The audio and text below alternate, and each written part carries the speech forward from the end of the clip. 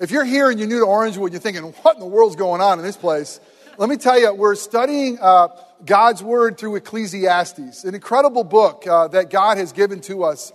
Very authentic, very real. And we've been trying to think what song would summarize the passage that we are looking at. And, well, this morning, what does it look like for us to live like we were dying? Live like you're dying. Because if that was the certainty, and again, statistics say it's a certainty for all of us, right? But if it was really certain, or let's say if it was imminent.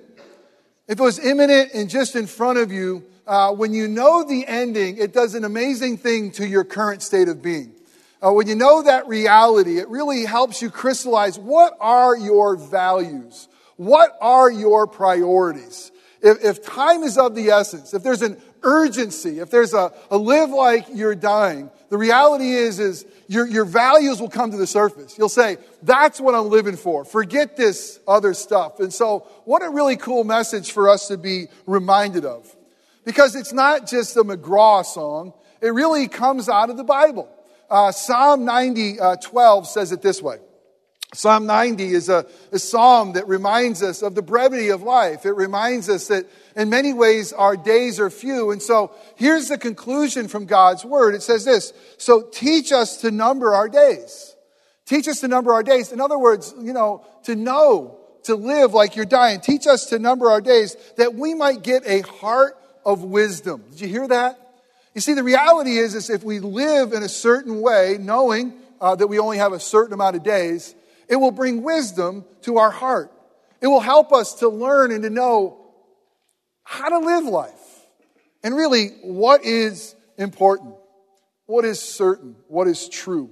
Well, the book of Ecclesiastes, if we've made our way along Ecclesiastes, it really is a look at life under the sun. It'll examine life under the sun, which is another way of saying, what is life like in our world apart from God? What is it like to try to pursue life without Him? And it comes up this, it says, well, nothing is certain. That basically says that everything is vanity. Everything under the sun, every pursuit, everything that we could live for apart from God, it's meaningless. It's a vapor, vanity of vanities.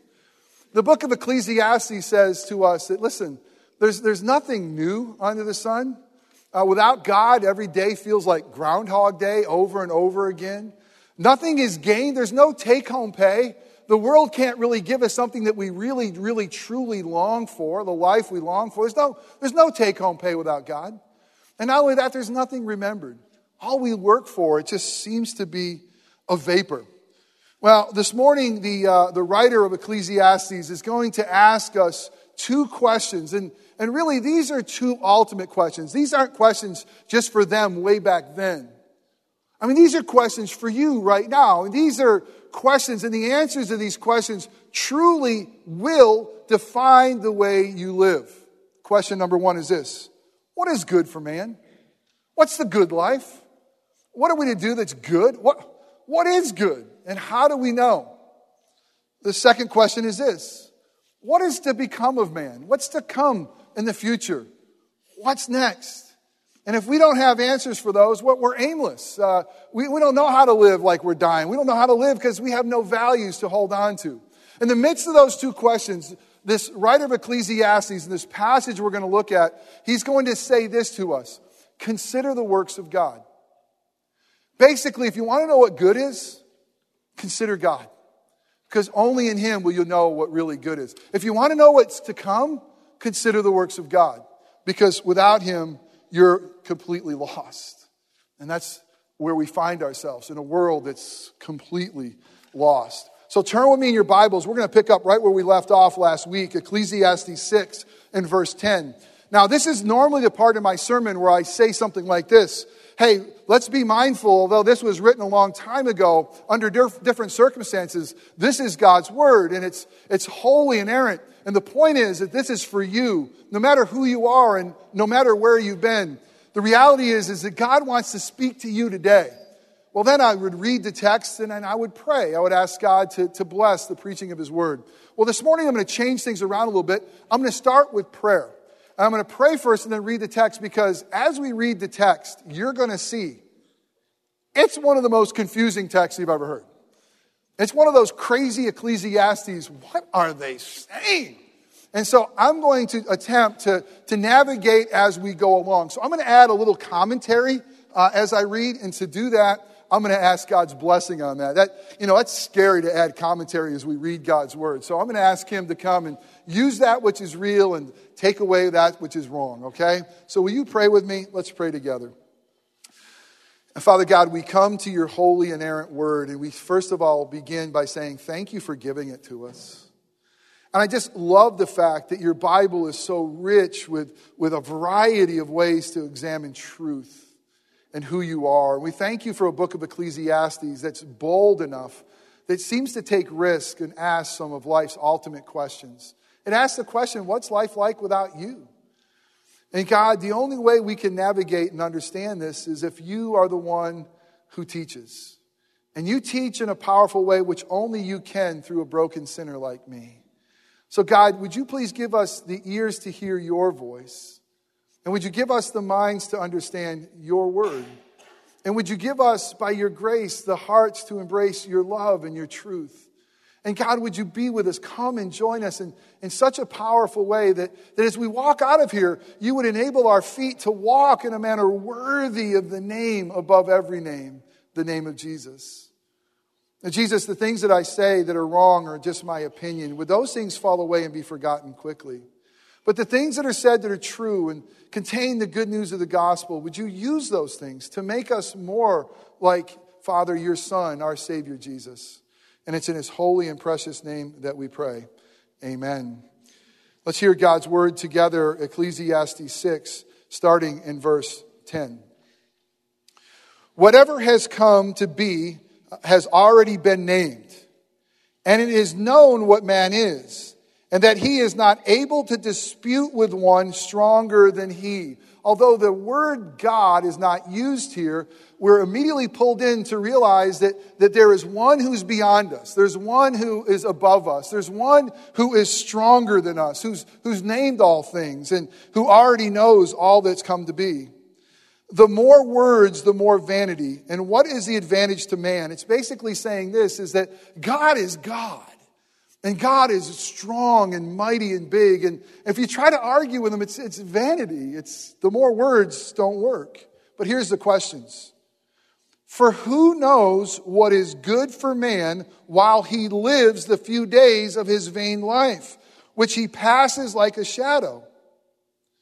And the second question, who can tell what man will be after man under the sun?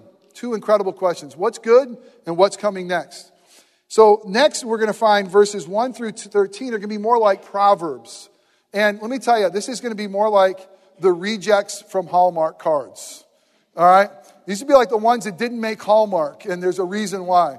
But also, let me encourage you to think back. If you've been journeying with us, you remember that in Ecclesiastes 3, it tells us that there's a time under the sun for everything. And this is kind of an explanation of there really is a time under the sun for everything. But let's read these, what seemingly could be confusing but really beautiful Proverbs. It says this, a good name is better than precious ointment, and the day of birth than the day of death than the day of birth. Interesting here is name and ointment in the Hebrew sound alike. Of course, a name is better than ointment. But it also says the day of death better than birth. It really is telling us we will learn so much more thinking of death than we did when we began in birth. It is better to go into the house of mourning than to go to the house of feasting. For this is the end of all mankind, and the living will lay it to heart. Basically saying, if you live in a world that's just all a party, you've missed reality. And there's something, as Jesus would say in the Beatitudes, can you hear him?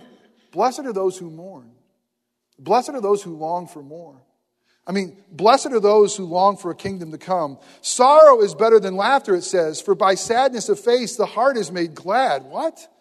The heart of wisdom is in the house of mourning, but the heart of fools is in the house of mirth, or of joy and laughter. It's interesting, it says that our hearts will grow wise as we realize that we live in a broken world, and even through our mourning.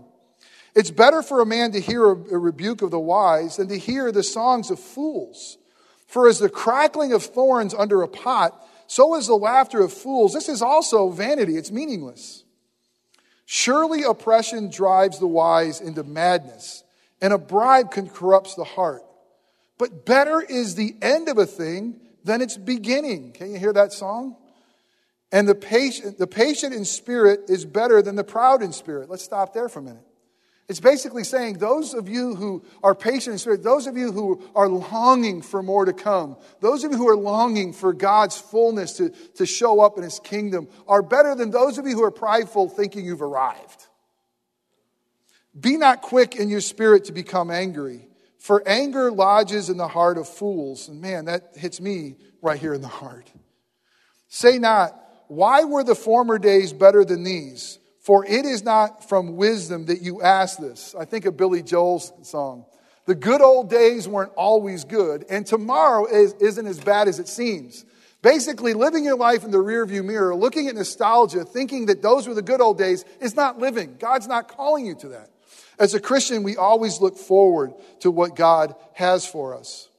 Wisdom is good with an inheritance, an advantage to those who see the sun. Wisdom is good. For the protection of wisdom is like the protection of money. Both money and wisdom are good, but they have their limits. And the advantage of knowledge is that wisdom preserves the life of him who has it. But then it says this, consider the work of God. Who can make straight what He has made crooked? And again, we think back to Ecclesiastes 1. He's already said, what is crooked cannot be made straight. But now it's saying God has made things crooked.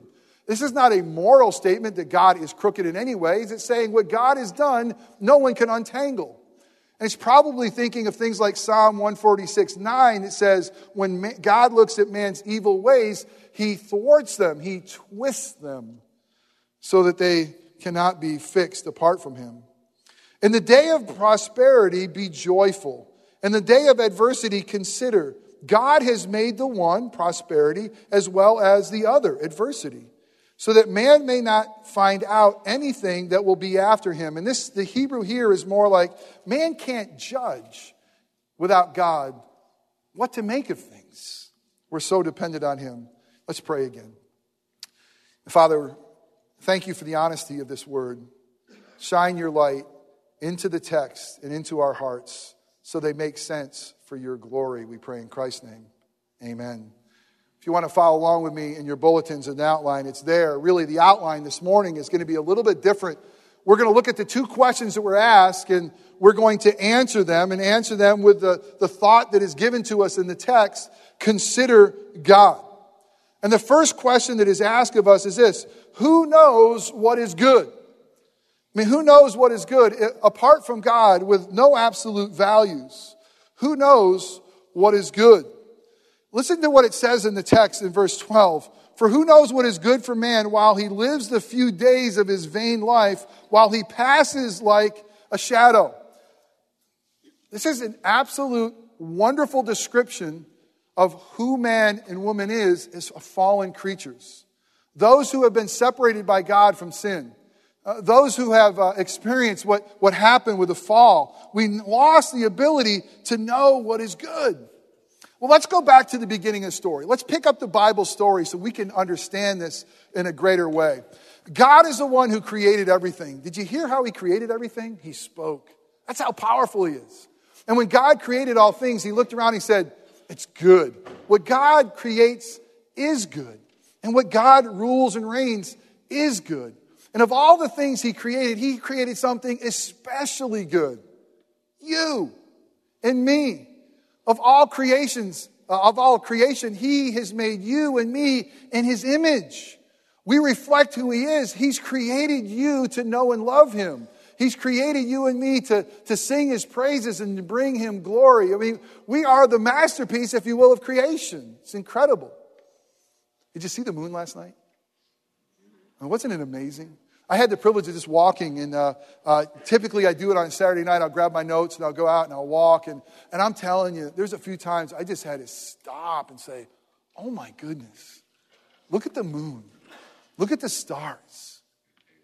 Andrew Peterson, a Christian songwriter, sings a song that says, don't you want to thank someone?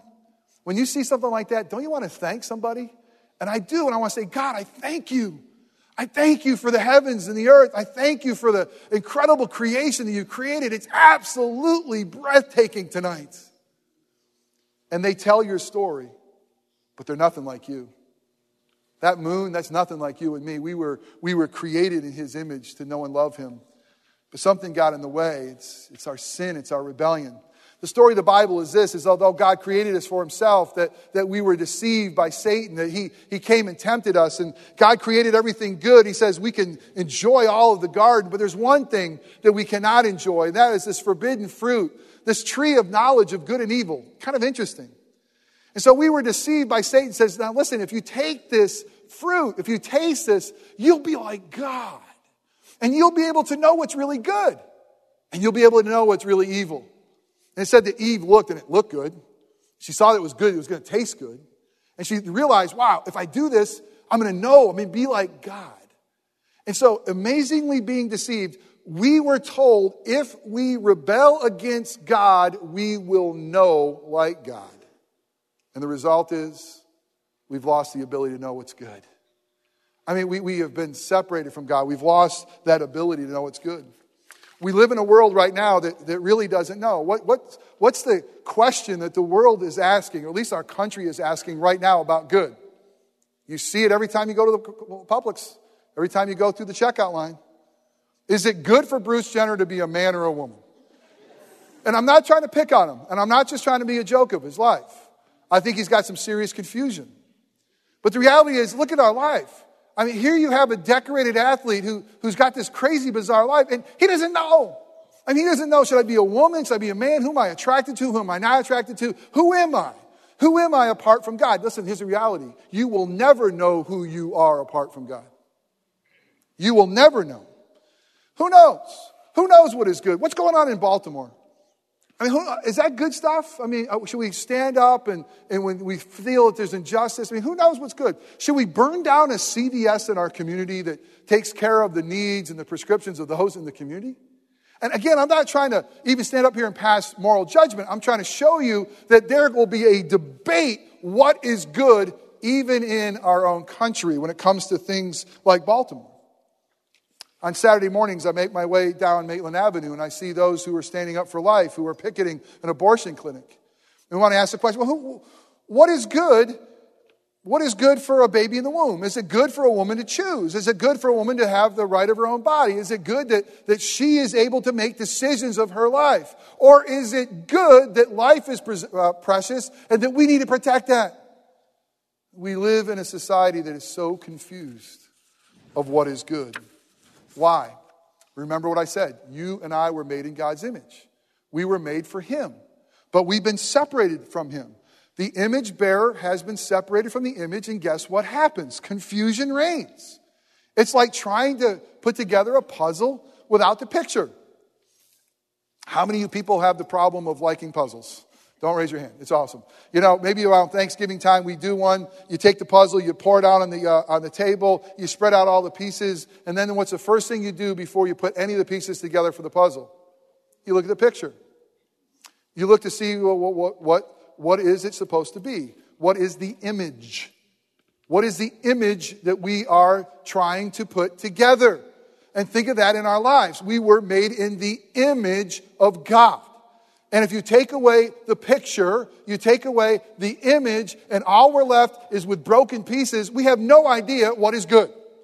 We have no idea how to put the puzzle back together in and of ourselves. It makes sense, doesn't it?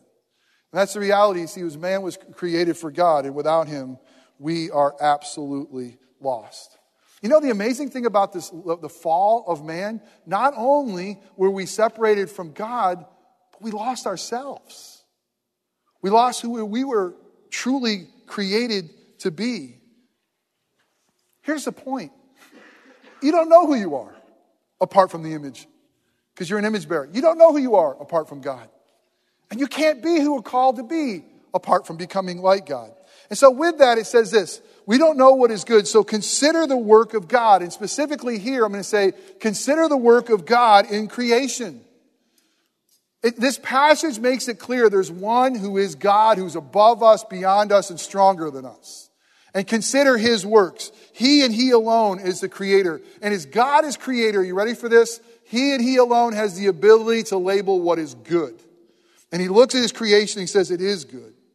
We see in this God is sovereign. He's reigning and ruling over all things. And it tells us is that we cannot discern what is good apart from God. You'll never know it. The world will never know it.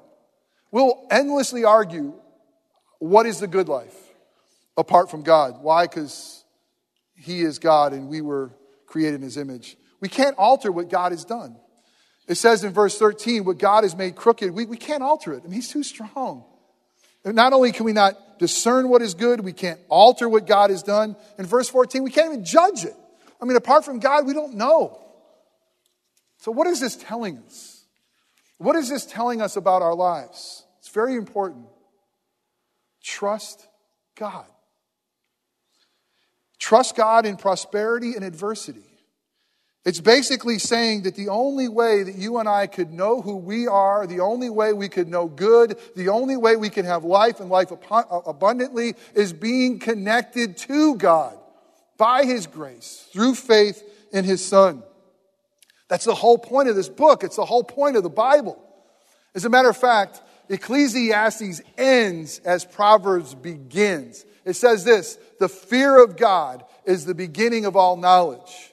The fear of God is what it's all about. And what that means is a relationship acknowledging that he is God, he is good, he is in control. Ecclesiastes 12 says it this way, the end of the matter, fear God and keep his commandments. For this is the whole duty of man. Be connected to God, are you? Are you connected to the one who created you? Are you connected by his grace through faith through the work of his Son? Be connected to God. Until you are, we don't know what's good. And not only that, walk by faith. Walk by faith. Listen, not just in the prosperity and be joyful, that's the easy part. But in the adversity, in the darkness, to walk by faith, to live for his glory. Let's again hit pause and say, how is it with you? Because I know with you it's like me. There's going to be darkness that rolls in. There's going to be difficulties and trials that roll in. Are we going to go through the hard times of adversity and look at our adversity and let the adversity define who our God is? Are we going to look at our adversity and say, well, you can't be good, or you can't be in control? Or are we going to do what God's word says to us, that we walk by faith, trusting the one who is stronger than us, who loves us? And by the way, he loves you enough to send his own Son to rescue you. Will he not freely give you all things? There's no adversity that you'll ever walk alone. There's no trial that you'll ever be by yourself. It may seem that way, but can you trust him and walk by faith? That is our calling. Consider the work of God. You don't know what's good? Look to God. All right, secondly, who knows what is to come? Just like if there's no absolute value, we don't know how to live. There's no absolute certainty pulling us forward. If we're going nowhere, if history has no point, if our life has no point, we'll be lost. So what do? As Christians, we begin with the end in mind. Better is death than birth. Better is the ending than the beginning. We begin with the end in mind. Anybody thinking of Stephen Covey's 7 Habits of a Highly Effective Person? This is what he says. You want to begin with the end in mind. And that as Christians, that helps us. Let's make it practical. You're going to go on a trip. And you're going to spend 2 weeks this summer on a vacation. What's the first thing you want to know? Well, where am I going? And what will I be doing? And what events will we be participating in? Is it going to be warm? Is it going to be cold? Is it going to be active? Is it going to be restful? What am I doing? If you load up your car, throw things in, say, okay, kids, we're going on vacation. Where are we going? I have no idea. Well, do we have what's necessary? I have no idea. Because we don't know where we're going. We're just going to drive and go. Well, we don't have to live our lives that way. God tells us we know where we're going. A couple years ago, a friend of mine challenged me to run a half marathon. And he said if I'd run the half marathon, I bartered with him. I said, okay, if you're going to have this mass of humanity, nearly 300 pounds, run 13.1 miles, you owe me 13 times in church. And we agreed on it. And by the way, he's at 12 and holding. I'm kind of ticked about it, but you're not here, are you, Dan? All right, I don't think so. Darn. But for me to get ready to run 13.1 miles, I did not wake up and say, if the goal is begin with the end in mind, I don't want to have a heart attack on mile 4, I better get ready for it, right? And so I better start running and exercising and maybe eating a little bit less blue cheese. And so for me, it was starting by running for 5 minutes, walking for 1, going to 6, 7, 8, and 9. Because you begin with the end in mind, is I want to be able to complete this race and still have a life after it. How about for things like education, schooling, and college? If God's calling you to be a dentist, you got to begin with that in mind and get the right schooling or a teacher or wherever you are. Begin with your end in mind. And this is what the song, Live Like You're Dying. Begin with the end in mind. What is it going to be like for us? Why is it better in death than in birth? What does that really teach us? Why is it more blessed to mourn? If there's nothing in front of us that doesn't shape our life now, well, let's consider the work of God. Consider the work of God in creation. This is considering the work of God in recreation. Because just as God and God alone can tell us how to live, you ready for this? God and God alone has shown us the future. They ask the question, who knows what's going to become of us? The Bible answers that. Jesus answers that. The Bible tells us that God in Christ Jesus, the Father, through the Son, was reconciling the whole world to himself. This is what it means. He was reconciling you and me to himself through the life, the death, and the resurrection of Jesus. A holy life, an atoning death, and a resurrection brought reconciliation. That those like you and me who by nature are children of wrath have now been ushered in and made co-heirs with Christ. Unbelievable how he reconciled us to himself. And now he blesses us in the heavenly realms with all the spiritual blessings in Christ Jesus. But God did more than just reconcile you and me. It says he's reconciling the whole world through Jesus. Incredible. He's making everything new. And he says, now because of the reality of Christ Jesus for the Christian, you ready for this? For the Christian, death is gain. Now what Paul will say, for me to live is Christ in Philippians 1:21, but to die is gain. And the kingdom of God that is come will fully come. We know what the end of the story is. Jesus ruling and reigning in the new heavens and new earth. Let's make it abundantly clear. The Bible wants you to live your life knowing what is good when you're connected to God. The Bible and the gospel of Jesus Christ wants you to live your life knowing for certain what you will become when your heart stops beating or Jesus returns. Let's look at that. Certain of what will become of us and what will become of our world. We are certain that what will become of us. We will be like Jesus. I want you to turn to 1 John 3, chapter 1. One of the most glorious sections of Holy Writ. Hear these amazingly gracious, beautiful words. 1 John 3:1. See what kind of love the Father has lavished upon us or given to us that we should be called the children of God, and so we are. The reason why the world does not know us is that it did not know him.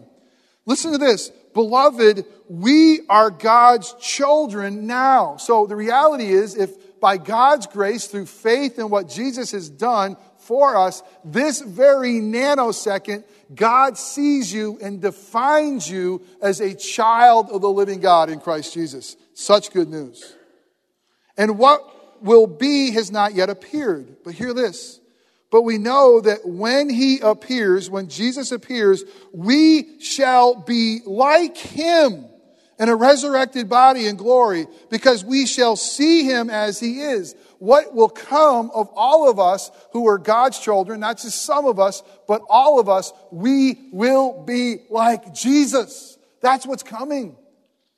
And it'll be glorious. And so therefore in verse 3, and everyone who thus hopes in him purifies himself as he is pure. The point is this, as we see the ending, as we know that where we're heading is home, and where we're heading is become like Christ, now he tells us how to live. So Ephesians 5:1 says it this way. Be imitators of Christ. Because that's who you're going to become like. And that's who you represent. He's your king now. Be imitators of Christ. Why? Because you are dearly loved children. How do you live your lives? How do you know what's good? He has shown you what is good. He's connected you to God. And not only that, He's shown you what the future will be like. You will be like Him. He also shows us what the world will be like.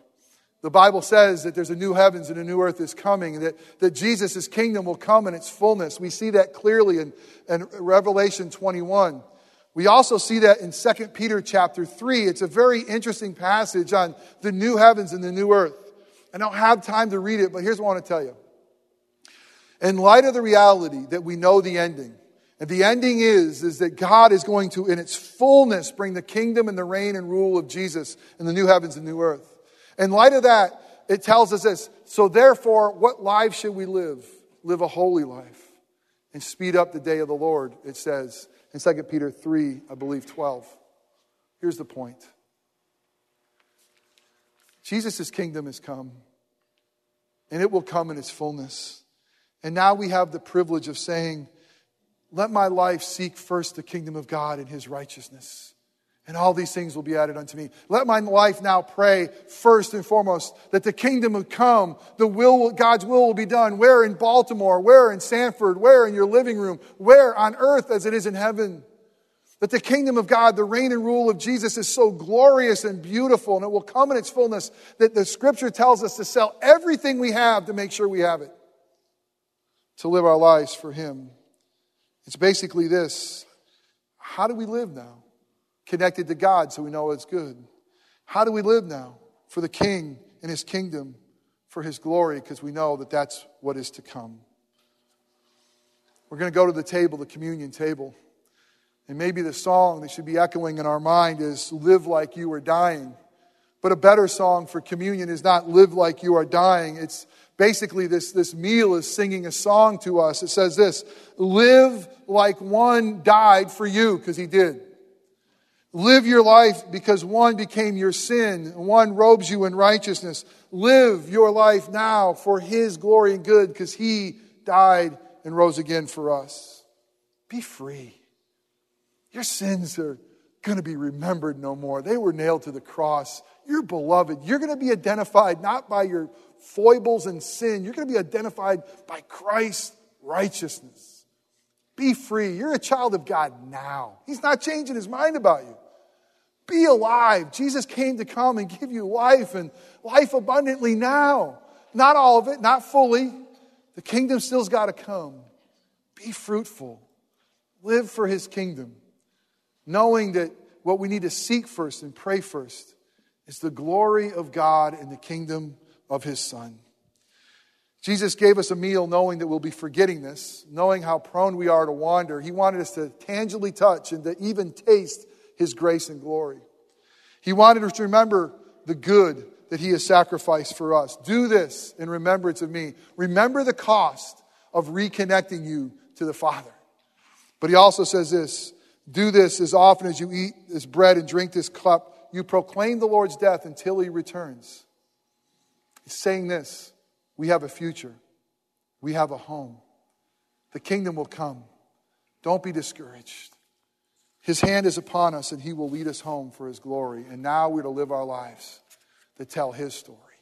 Let us pray.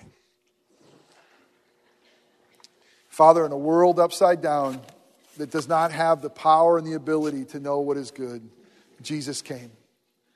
And Jesus came and He stepped into our madness. He stepped into our brokenness. He stepped into our arrogance. He stepped into a world that thought it had it all and showed us how to live. And showed us how to love. And showed us beauty and righteousness like this world has never, ever seen.